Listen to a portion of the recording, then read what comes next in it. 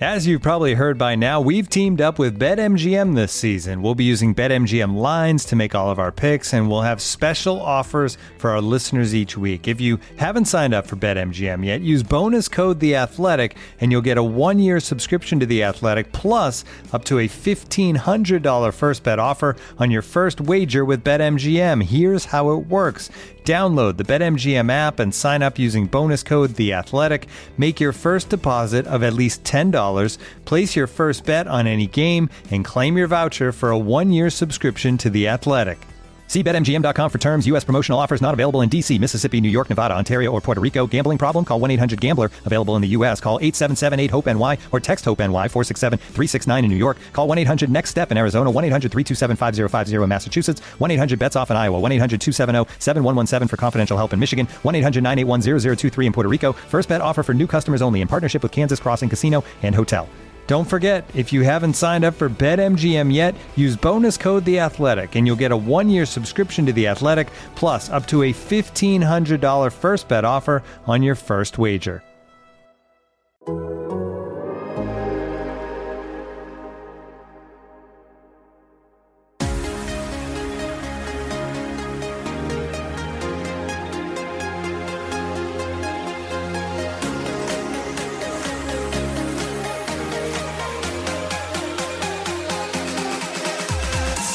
Hello and welcome to the Athletic Soccer Show, where today we are talking about Barcelona and their upcoming tie with Manchester United in the Europa League. A tie that feels to many like a Champions League game. My name is Jack Collins. I'll be your host there, and I'm delighted to say that I'm joined by the Athletic's very own Paul Bayush. Paul, thank you so much for joining us. It's a pleasure to be here.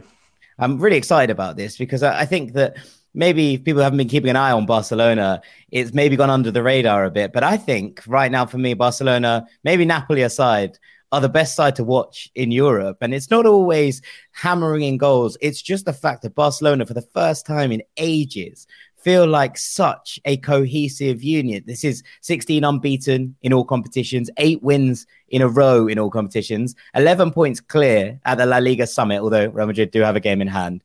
But it's 7 goals conceded in 21 La Liga games. Everything looking very rosy at Camp Nou. Yeah. They are a fun team to watch. They have like this group of exciting young talents that they really want to improve. They really want to progress. They really want to bring the club to the next level, or probably to the level that they should be, and that they lost in the last 5 seasons maybe. And I think that this is still like not the end product of what Xavi wants for Barcelona, but it's something that we see glimpses of what Barcelona can be. I would highlight the work that Xavi is doing here too, because from a tactical point of view, I think that he is adding more things and more registers and ways to play that former managers in Barcelona haven't done in the past. Maybe because the group of players didn't allow it, or it was more difficult to shape different formations with the players that you had. But now Xavi has just a group of players that is willing to do anything and to learn and to bring this spirit back to Barcelona, which make them, as I was saying, a fun team to watch, an exciting team to watch. And probably, I don't know if with Napoli, the best team in Europe, but for sure, I think that they are in the top 10 of teams in Europe, and that for the level that they are showing right now, this could be easily a Champions League draw, what we're going to see on Thursday. Yeah, I mean, obviously the names jump out. This was a Champions League final, obviously, back in the late 2000s. But I think just generally in the way that the two teams are playing, and I'm excited to look at a little bit how that game is going to pan out. But just generally, I think what we're seeing in Barcelona this year is maybe that moving out of the old guard. Obviously, Sergio Busquets is injured at the moment. Jordi Alba is still rotating in here and there at left back with Alex Balde. But we saw Gerard Piqué leave the club. Sergio Roberto is here and there off the bench, but there's not much going on there in that regard. It feels in so many ways like a new team, like new leaders have stepped up. And obviously people are going to pick out Pedri and Gavi in the way that they've taken the 8 and 6 shirts. It feels very, very old school in exactly what we're seeing there. And it's beautiful to watch. Obviously, 2 players who at least had a spell in La Masia. In Pedri's case, obviously came in as a transfer. Gavi came in from Betis when he was a real youngster. But 2 players who have come through, at the very least, a little bit of La Masia's system. But I think also, you're looking for leaders across the pitch. And what we've seen in recent years is Barcelona struggle a little bit, I think, at centre-back, Piqué on the decline. But Ronald Araujo has stepped up and become, I think, what is the cornerstone of this defence. And his kind of rise behind the scenes, if you will, he was excellent even when Barcelona were struggling, I thought. But now he just seems like he's this kind of irresistible force in the middle of the defence. And I think he's now up there in the conversation with the best centre-backs in the world. And it feels soon to do that. But his performances justify it, I think. Yeah, no, I think that he can be up there. I don't know if the best, but he can be up there. Like in terms of the physical condition that he has, I don't see many attackers in the world who are capable just to dribble past him, basically. We've seen all the games that Barcelona has played against Real Madrid recently when he was available, because I can remember that on the League Clásico that we had in October, he wasn't fit to play, and Real Madrid won. But in every game that he's played as a kind of right back, just in front of Vinicius Junior did absolutely nothing.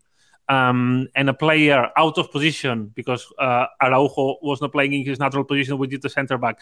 If he can do that with one of the best wingers in the world, I mean, that shows you a bit like the level of player that we're talking about here. I'm kind of interested to see what is Xavi going to do on Thursday, if he's going to deploy Araujo as a right back as well, just to battle with Marcus Rashford, because it's going to be another interesting matchup. It's going to be like the tactical battle, probably, and a good thing to ask probably to Erik ten Hag tomorrow in the press conference. But now that you were mentioning that Ronald Araujo as a leader in this dressing room, it's fun that you say that, because we haven't discussed that. But we have an interview with Marc-André ter Stegen coming on The Athletic, which is going to come out tomorrow, and he basically highlights Ronald Araujo as one of the mans that you have to really look at the middle of the defense, and like a bold voice in the dressing room, which is a really important thing. And probably it's the kind of character that Barcelona needed in terms of like making this change of guard that you were just mentioning, with not just Piqué and Jordi Alba and Sergio Busquets taking different roles, but we cannot forget that in the last 5 years, such like big figures like Leo Messi, like Luis Suarez, these kind of players left the club. So Barcelona needed to find like replacement for that, and I think that Ronald Araujo has everything to get at this level of relevance inside the locker room.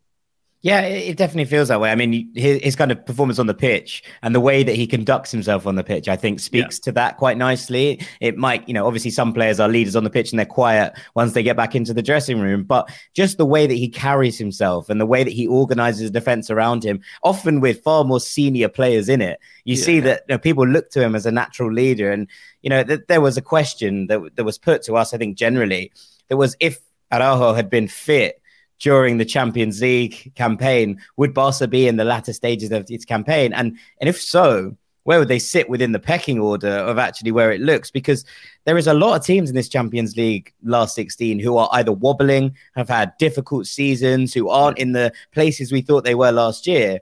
And actually, then you look at Barcelona and the way that the team have come together, it feels like, I know you said earlier that it wasn't quite maybe the best teams in Europe, but I think that generally there aren't many teams I'd look at right now and go, Barcelona wouldn't best you over two legs if everything went as has been going in recent weeks.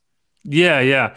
I mean, this question is something that like senior sources at the Camp Nou or like close to the dressing room, they ask themselves that very same question. Just if Ronald Araujo and Jules Koundé could have played in that critical games against Inter Milan, probably Barcelona's destiny would be another one right now. But at the same time, I think this is not an excuse, because any big team in Europe have to be prepared for that. Injuries, because those are things that can happen, and Barcelona has to be ready for that.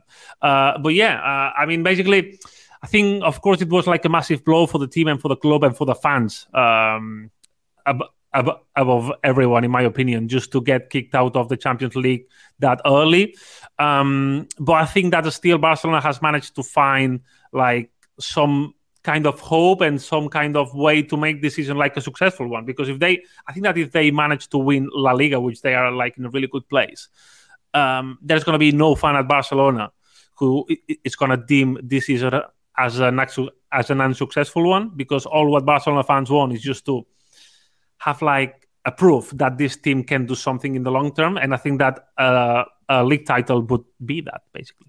Yeah, no, I completely agree. Now, obviously, Manchester United, Barcelona, the big talking point in so many ways is going to be Frenkie de Jong. We have so much to talk about in terms of the matchups, and we'll come on to lots of it. But I think the headlines are going to be dominated by Frenkie de Jong. Obviously, someone that Erik ten Hag has worked with before, who he wanted to sign for Manchester United in the summer. There were plenty of conflicting reports, left, right, and centre. Frenkie's staying, Frenkie's going. In the end, he stayed.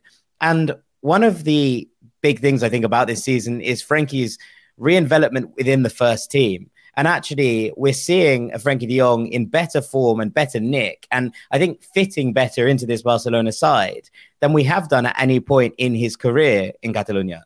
So when you're looking at that and thinking, you know, we talked a little bit earlier about Xavi and the way that he changed this team in order to get the best out of players. This feels like a moment in that he feels that he's got the best out of Frenkie. And insofar as Sergio Busquets missing for this tie doesn't feel like the end of the world in a way that it might have done a year ago, because Frenkie is playing in such a wonderful manner. Exactly. I agree with that. I still think that Sergio Busquets can be an important figure for this team. Plus, alongside Frenkie de Jong, I think that Busquets allows Frenkie de Jong just to be more free, basically, and just to run box to box and have this freedom just to dribble past opponents, which is his biggest talent. But yeah, Xavi basically has given Frenkie the confidence, and as he said a couple of weeks ago, I think that he feels that they found the perfect place for Frenkie. Because the biggest debate when Frenkie arrives to Barcelona is that fans or managers couldn't find his place because he wasn't used to play as a holding midfielder, being the only one there.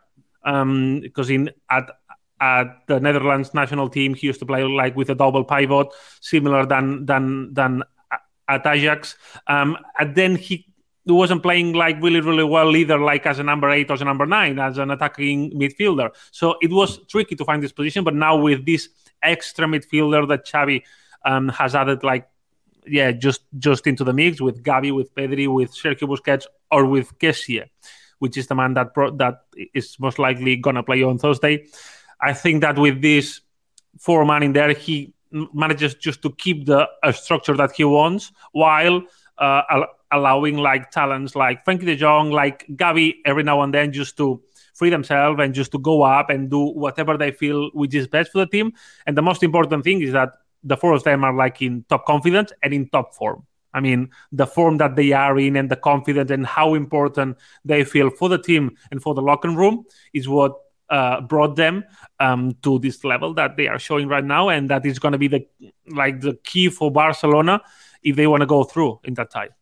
Yeah, I think it's interesting, this 4-man midfield, because often Barcelona are shaped in a 4-3-3. It's been the Cruyffian tradition for however long at the club that has felt like if anyone strays away from it, there are consequences. It's how Barcelona expect to play. It's how Barcelona fans expect the team to play.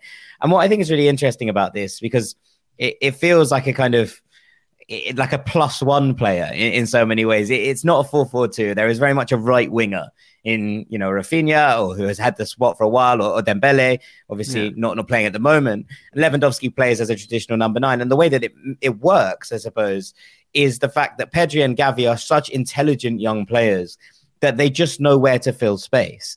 And so however the team lines up, whether it's Gavi nominally on the left wing, or if it's Pedri nominally on the left wing, and Xavi has rotated them against different opposition to provide different things, it's their ability to read the game and find those spaces that makes the entire thing work. And Barcelona are blessed with 2 of the most exciting midfield talents in the world right now. Absolutely. I agree with you. I mean, the tactical intelligence that they both have, it's off the charts, basically. I think that Xavi prefers to have Pedri more in the middle, more close to areas where he can whether leak passes to the final third or help the team in the build-up, depending on the game, depending on what he needs. And Gavi is like a free spirit.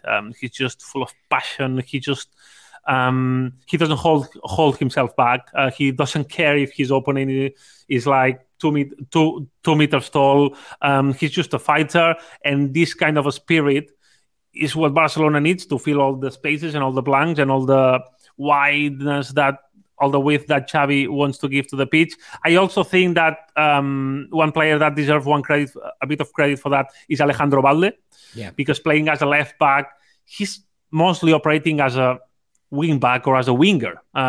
Because Xavi just protect himself like with a back three sometimes with Christensen, Koundé, and Araujo, because they are so good and so reliable that he can afford that, and then just push Balde up just to keep that width and play with the good ones inside, which is like conceptually what Barcelona is about, like providing width to the pitch and just left the intelligent and technically good players inside to let them find the spaces, because they are so good with that.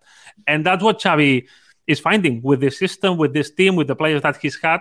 I think that he's managing basically to take the best out of the team, which at the end of the day, no matter what style you want to play and what formation you want to play, taking the best out of the team is the biggest target that you have as a manager. And I think that Xavi is having success with it. Yeah, I mean, I think that, if I'm not mistaken, there's only one under-21 player in Europe with more assists than Alejandro Balde, which is a pretty stunning statistic considering that he hasn't started, every game. He's worked his way into this side. Yeah. And it felt like Barcelona fans were calling for his introduction for a long, long time. And Barcelona have had terrible luck with left backs beneath Jordi Alba. Now, obviously, it's a difficult role to play because that Alba is going to play most of the time, especially in his peak. Now he's coming a little bit off that. That's fine. But generally, I think you look at the amount of left backs that Barcelona cycled through in their attempt to find a successor and understudy to Jordi Alba. And it's, and one that's come from their own ranks has actually made the difference. And it's testament to the fact. And, we talk about that great La Masia generation, right? And lots of people will discuss it. And the question was always, could they produce another one? Now, the answer to that question might be no. It might never reach the heights of what that generation achieved. But I think when you look through this side now and you look through the players coming off the bench, you look at some of the players doing well out on loan as well. This feels like another, if not golden generation, then at least another generation where Barcelona can rely on their own academy talent to provide the basis and the kind of heartbeat of this squad.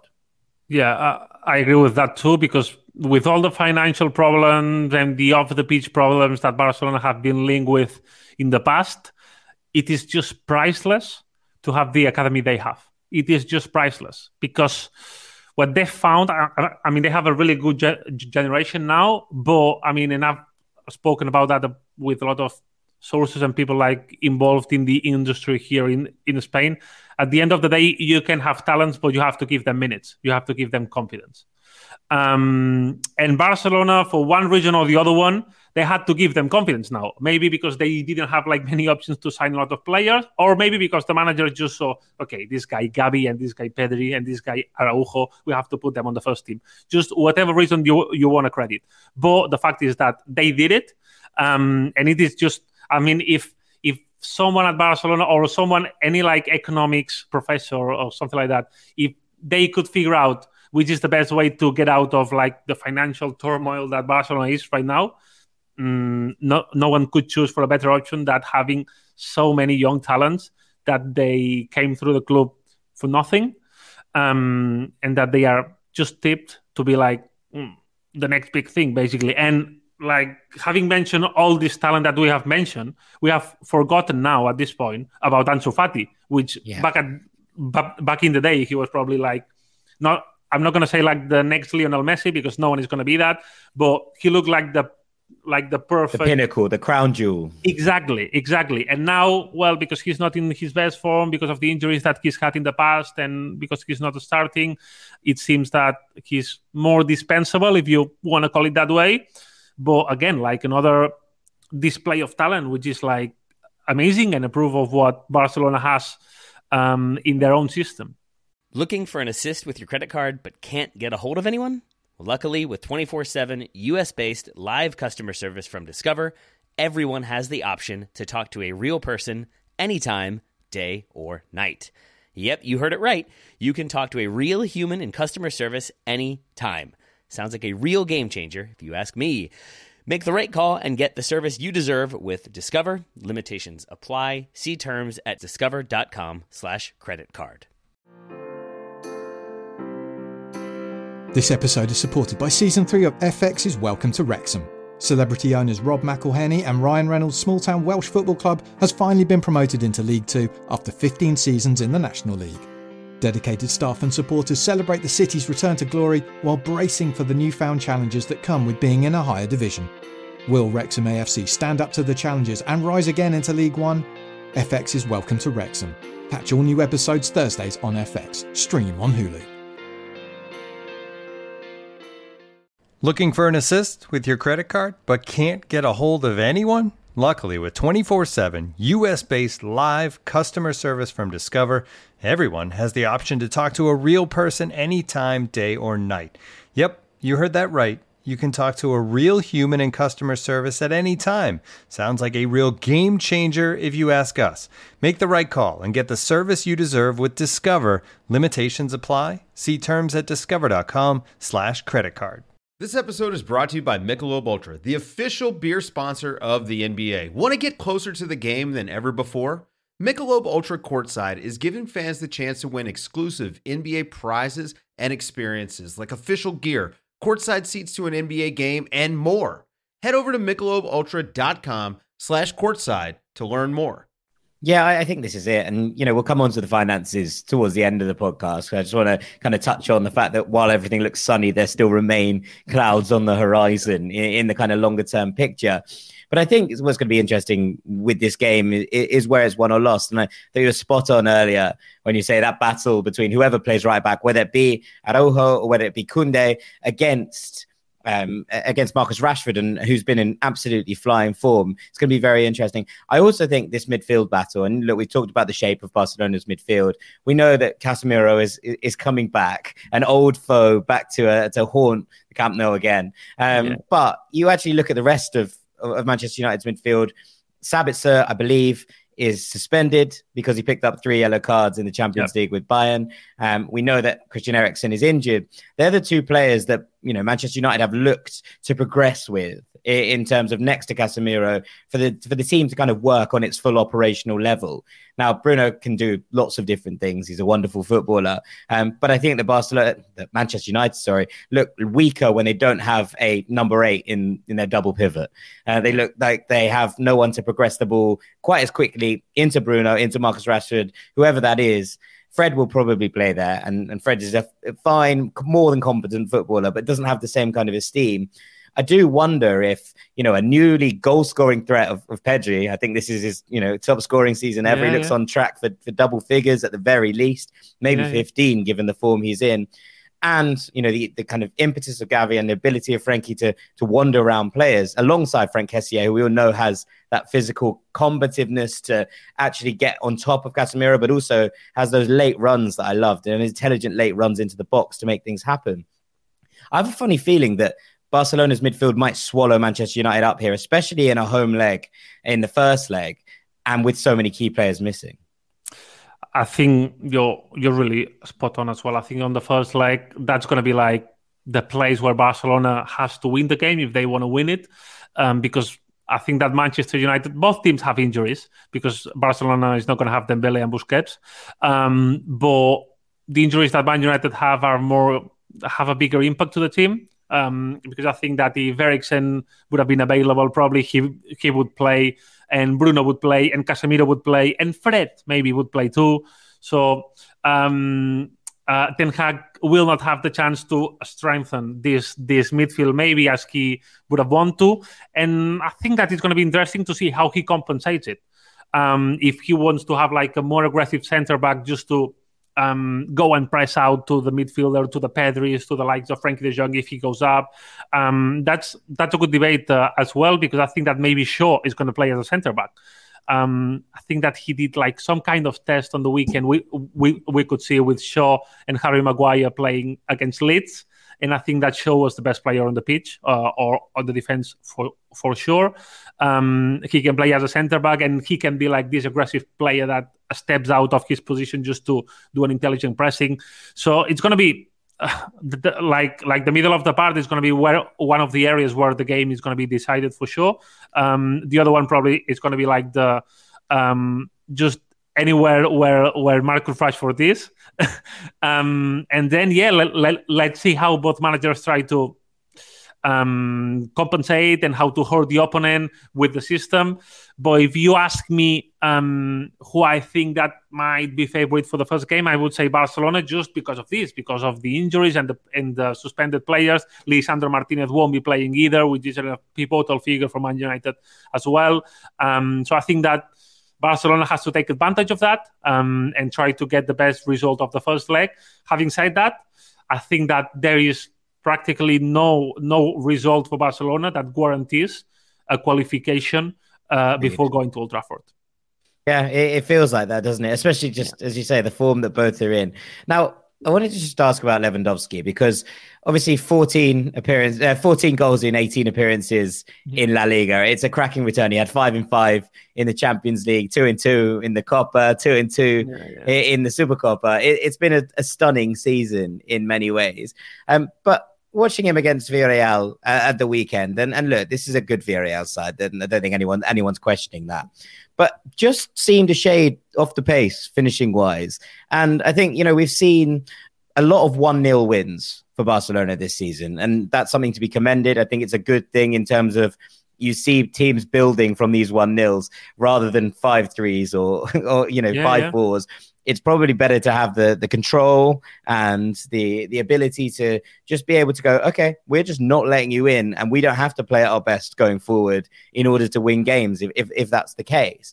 And so when you kind of look at all of these things and you kind of take it into account, where is Lewandowski's head at? Because he feels like he's snatching a little bit of chances at the moment. Maybe it is the fact that Bayern were a free scoring machine where he was able to dominate. He's still got an unbelievable scoring record for Barcelona, but it's not quite as maybe headline grabbing as it was over in Munich. Yeah, I think that, in my opinion, it's basically like a dip of form. After the World Cup, I think that Lewandowski didn't have the same impact in the team that he had before it. I think that it can be deemed as just normal because you cannot be like in top form for the whole season. Plus, with the World Cup here in the middle, that was making like things even more difficult in terms of like physical condition and preparation. Luckily for Barcelona, other players have stepped up.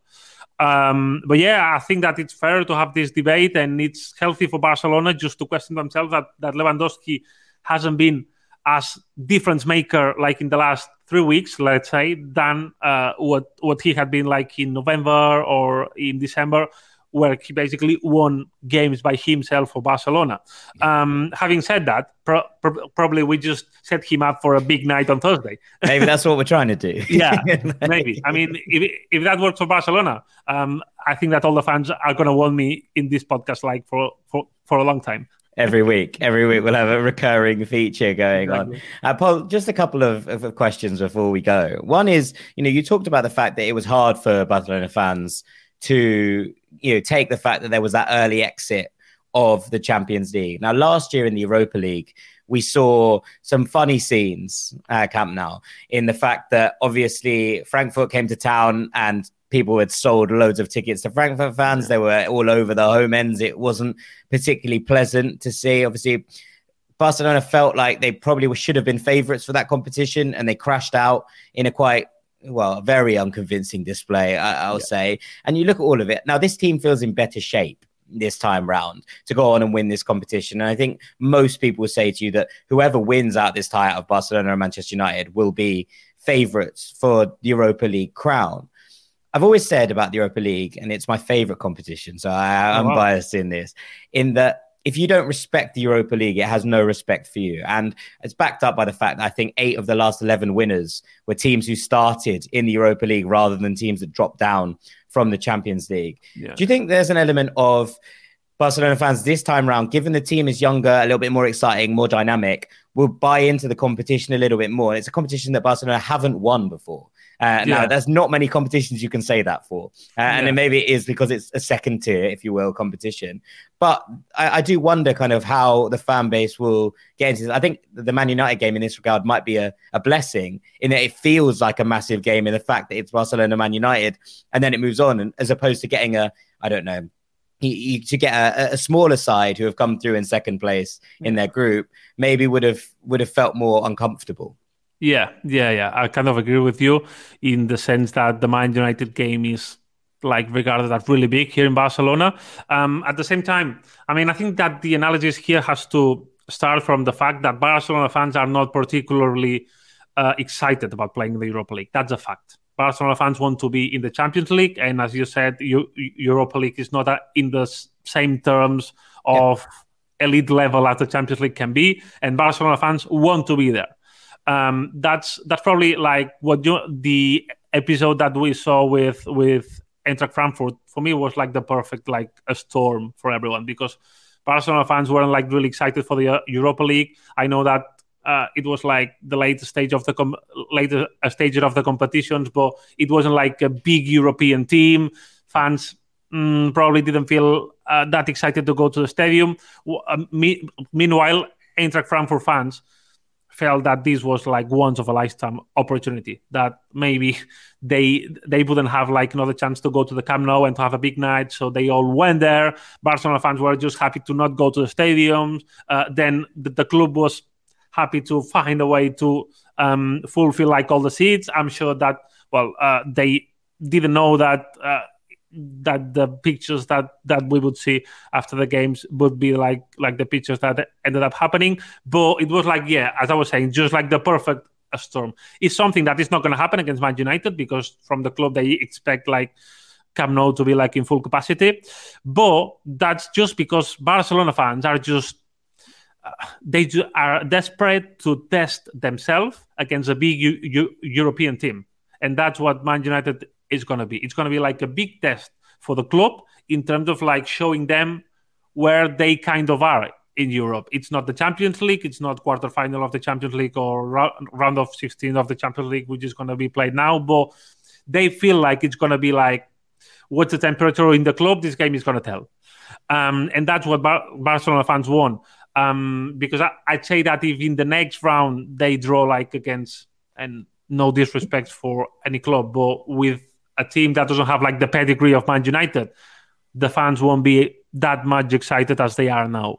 So Barcelona socios and members want in the Europa League to have like a good test to tell them where they are in European football, and I think that they can find it now, but they couldn't find it last season in the Europa League, which it doesn't tell anything good about the club, because like a big club should like face any game with the mentality just to win it, and it's the trophy, as you were saying, that Barca doesn't have on their cabinet, and they have to want it.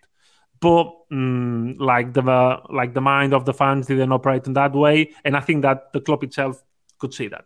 It's going to be interesting, isn't it? Because this year's Europa League has a lot of giants of the European game. There's Arsenal, obviously, it's Manchester United, Barcelona, obviously, then Juventus, Sporting, Shakhtar Donetsk, okay, maybe a little bit less, but Ajax, and then you look at the Spanish sides involved, and you look at Sevilla, you look at Real Betis. Now, Sevilla obviously having a dreadful season, but we're talking about the two big clubs in Seville. Real Sociedad, I think everyone has come to respect around Spanish football for the way that they've achieved. Indeed. And then you have Monaco and PSV Eindhoven, Roma, Arsenal. Arguably what you want from a Barcelona perspective in that regard is you want the hardest run possible to the final in order that the excitement keeps up. And again, as you say, no disrespect to the likes of a Union Saint-Gilloise, who are obviously Belgian champions last year, but you don't want that game if you're Barcelona. You want the hard test to keep coming, because it keeps everyone's levels up for a competition and it reduces the round of a shock. Yeah, plus it's something, I mean, with the young generation that Barcelona has right now, I think that you have to show them that Barcelona can provide them with high-tension games, with high-level games, with like the biggest scenario, the game that all the sides and all the attention in the world football is looking at. Because that's what Barcelona is used to, and that's what the likes of Gavi and Pedri want. And the way just to convince them that Barcelona is just the place to be is just to show them that Barcelona can be able to attract those kind of games. Of course, Europa League is not ideal, but the fact of having the ability of making them feel on the big stage, it's a crucial thing that Barcelona has to aspire for. Okay. Yeah, absolutely. Now, we mentioned it midway through the podcast, but I wanted to kind of finish with this. Everything does look very rosy at the moment in terms of the way Barcelona are playing, but the financial issues remain on the horizon. Will you just give us a kind of brief overview of what has to happen in the summer and where Barcelona are in these ways? Because it feels like the problems haven't gone away, even if they've been assuaged a little bit. Yeah, the problems haven't gone away.